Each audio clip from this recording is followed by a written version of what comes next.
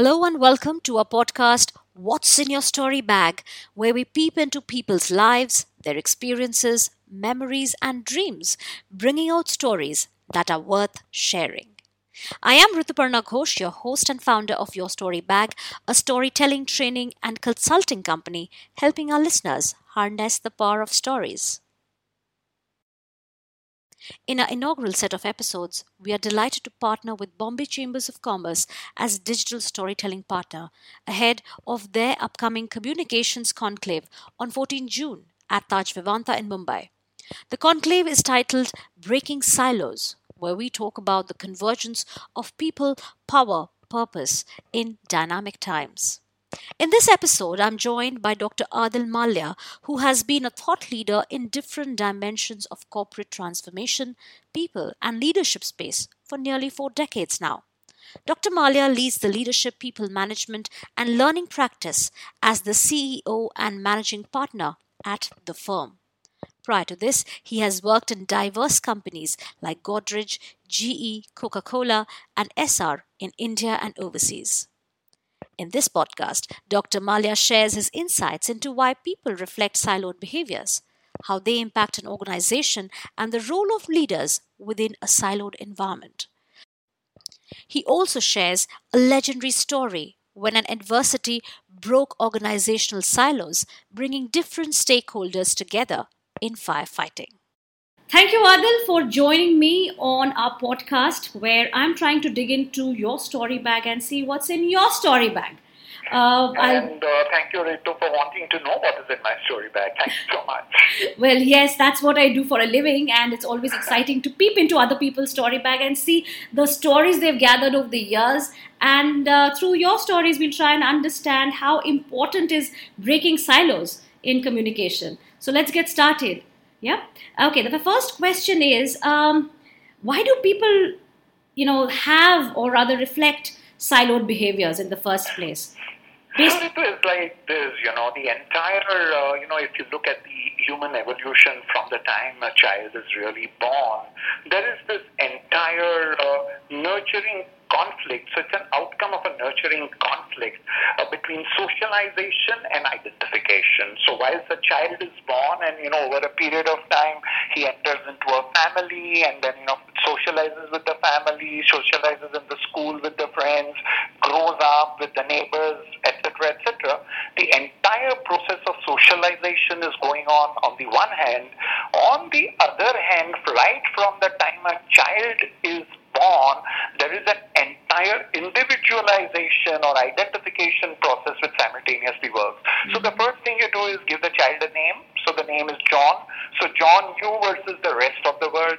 John is the son of Sam and Renu. So then the three of them versus the rest of the world. And likewise, simultaneously, on the one hand, there is this entire movement of socialization which goes on, which is all about inclusive behaviors.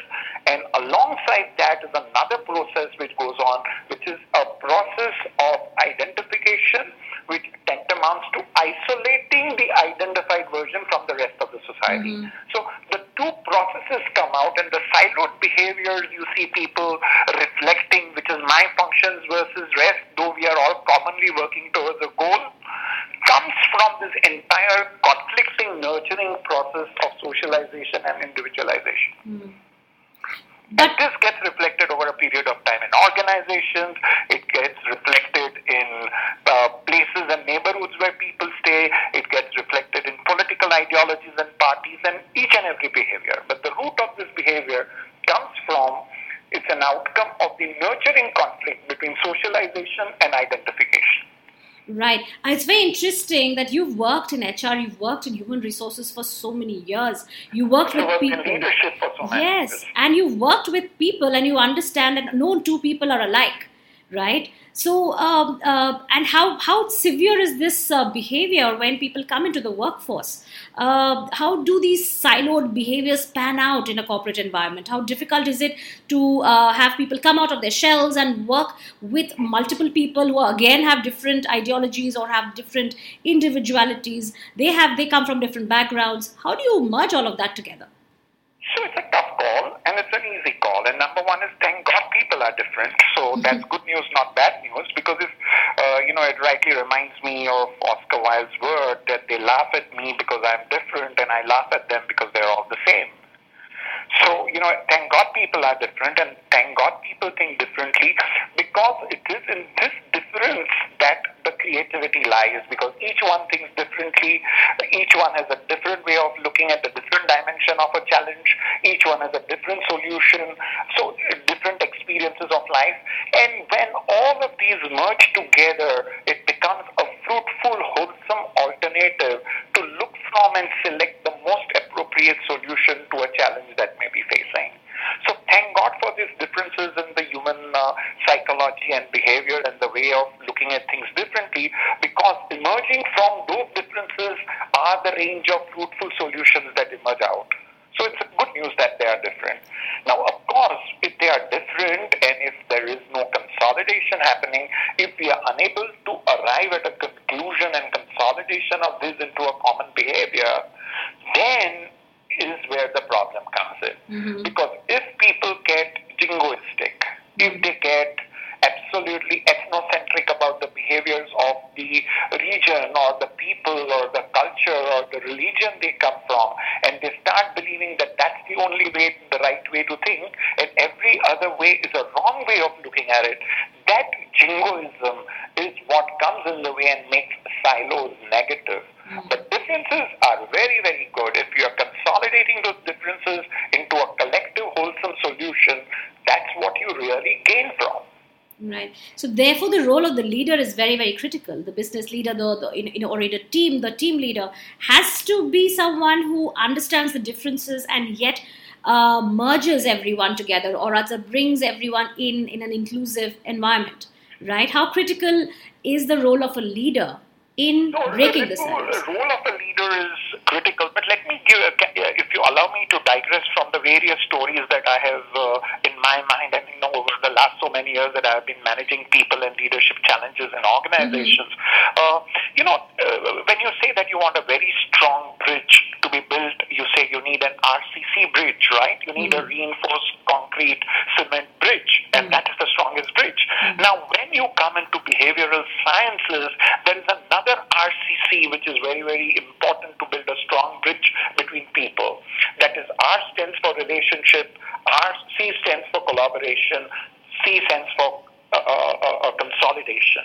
And therefore, relationship skills are very, very important. And when these relationships are put into a collaborative framework and the solution coming is thereafter consolidated, that RCC in a relationship is what the organization will thrive and benefit from.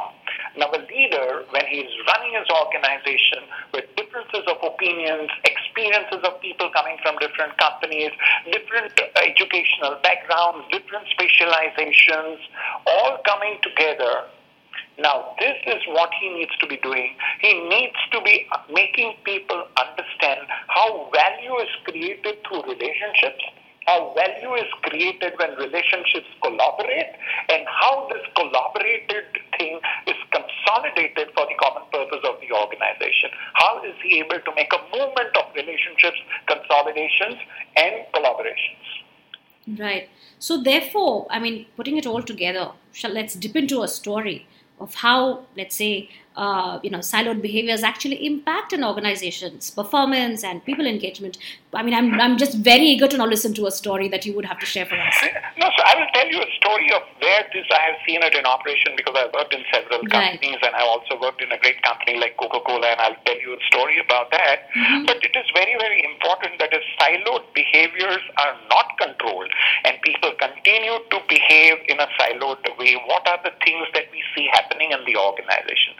So some of the things that we see happening in an organization, number one, we see that information flow is impacted very badly. So one group of people holds on to the information, believes it's the value, and it believes that that information is only for the custodial trusteeship of that particular function, does not pass on that information in time for the other departments, though it may be very important for them to survive.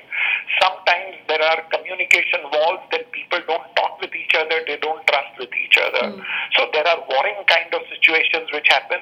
There is no sharing of common resources, there is no sharing of common context and relationships, as a result of which each one tries to believe that what role they are performing in the organization is the most important and the key critical role, and everything else that happens in the universe of the organization is secondary. In that situation, each secondary role also in return tries to prove that their role is more important, and everyone has heard about this old analogy of which part of the body is more important, and then how ultimately you found out what exactly is more important. So that kind of a conflict is something that the organizations cannot live, particularly in dynamic times when challenges are happening anew every day.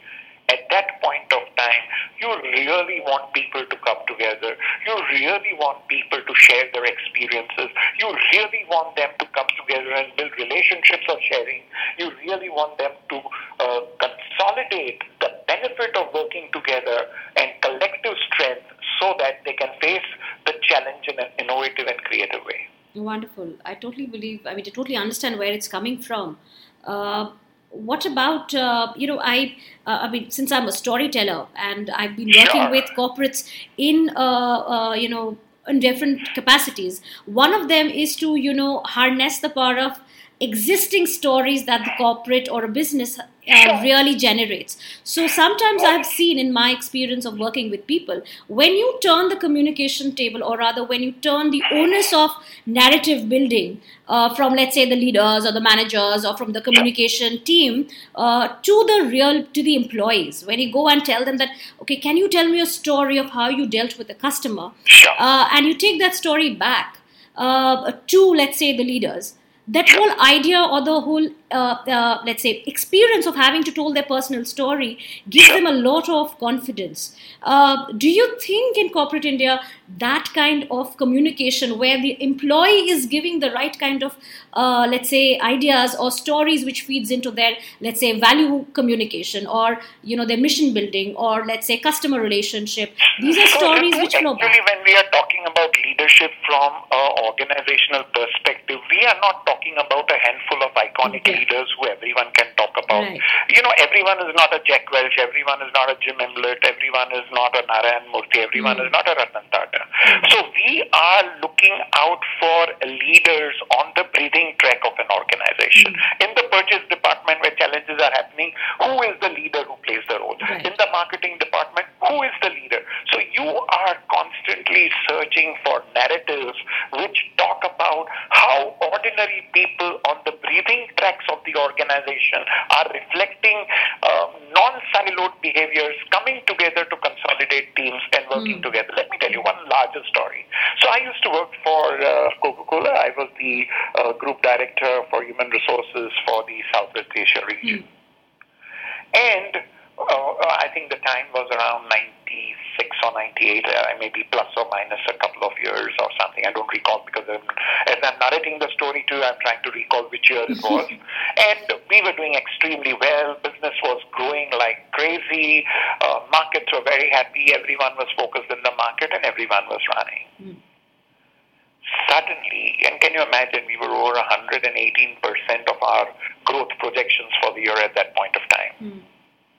Suddenly, as all adversities happen, in a strange sort of a way, one evening, we get a message that there was some kind of a research done which indicated that our product contained pesticides.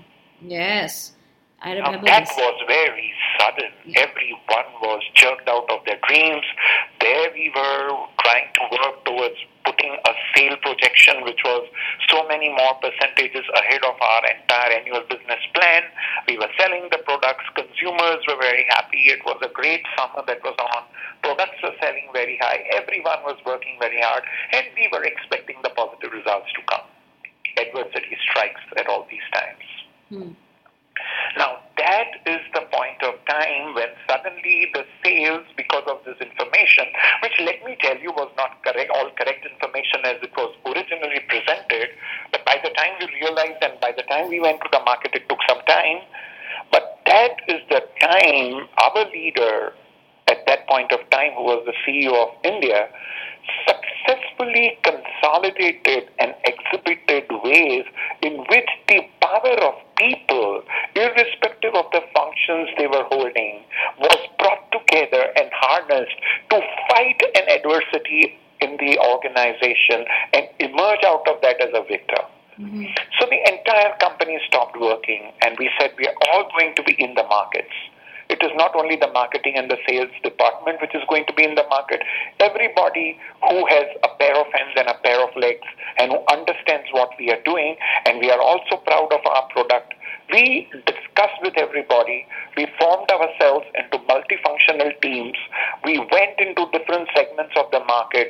We each were trained for one day in what communication messages we should give, what are the teams, what is the correct situation, where is the fact, how this is wrong information, how this is not something that we are putting into the product, but was actually an outcome of the pesticide in the groundwater which the farmers were putting for agriculture.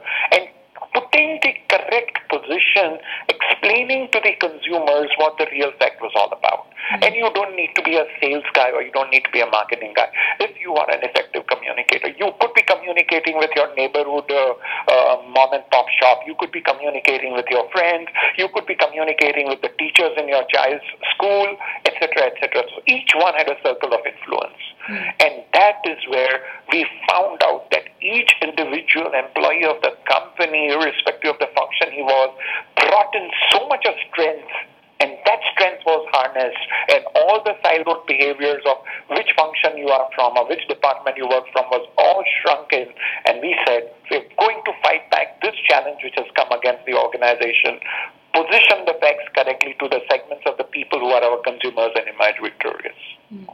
And history now evidences that we have succeeded in doing that, to bring to the attention that while pesticide may be an issue, it is not something that we are putting into the product. It is the real problem about pesticide, which is without regulation being used by farmers in the agricultural process of the country. Right. So tell me something, what's the aftermath of an event such as this? Does it really, breaking silos to deal with, let's say, a problem that the entire organization faces? Does it really bring people together? Is there a renewed sense of purpose? What is the outcome of this?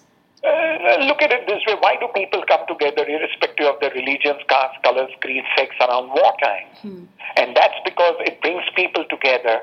It's unfortunate that after that, the purpose is not being consolidated and the leadership does not gain advantage out of that. But I have personally seen that when organizations face these adversities around which silos are broken and people come together, mature leadership, and that's the stories that people who are coming for this conference, right, for this Bombay Chamber of Commerce conference that is going to be held on 16th of this month in Bombay, all the leaders are going to be saying that while these events do happen, the role of the leader to consolidate and harness the energy of the people and let it remain at that even after that event has passed for the collective purpose of attaining the vision of the enterprise, and right, that's what he needs to do. If right, he fails in his duty to do that, it's back to normal again. Right. So thank you so much, Adil. I think I'll have to come back to you for more stories, and maybe even our listeners can come back to listening to you on June 14th. That way we're going to talk about the conference. Do you want to talk something about why should people come in and your own personal, let's say, endeavor in coming in on this platform? Sure. So this event, actually, if you were to ask me what is the quintessence of the theme and the message, it is about bridging the gap between various functions and collaborating with the different stakeholders to create value. Right. All enterprises are about creating value. And then there is always this warring situation between different functions and different stakeholders. The government as a stakeholder, the shareholder as a stakeholder, the neighborhood vicinities as the stakeholder. Each one has a different expectation. expectation, as a result of which the collective value creation doesn't happen. This convention and conference is going to talk about how do organizations, effective organizations, bridge the gap between functions and collaborate with different stakeholders to create value. And I think in the coming situation where environment will be posing all kinds of challenges, this is a skill set all effective leaders will have to exhibit to show their leadership versatility. Right. Wonderful. So I look forward to seeing you next week in Mumbai. And until then, thank you so much for letting me dig into your story bag to find out what's inside your story bag. Next week when we meet, perhaps I'll listen to more stories and gather them. Pleasure all mine. Thank and I've you, always believed that narratives and stories are the way to learn, and naturally, stories tell a different kind of a learning experience to people. Yes, absolutely. So totally agree. Thank you so much. Bye-bye. Pleasure mine.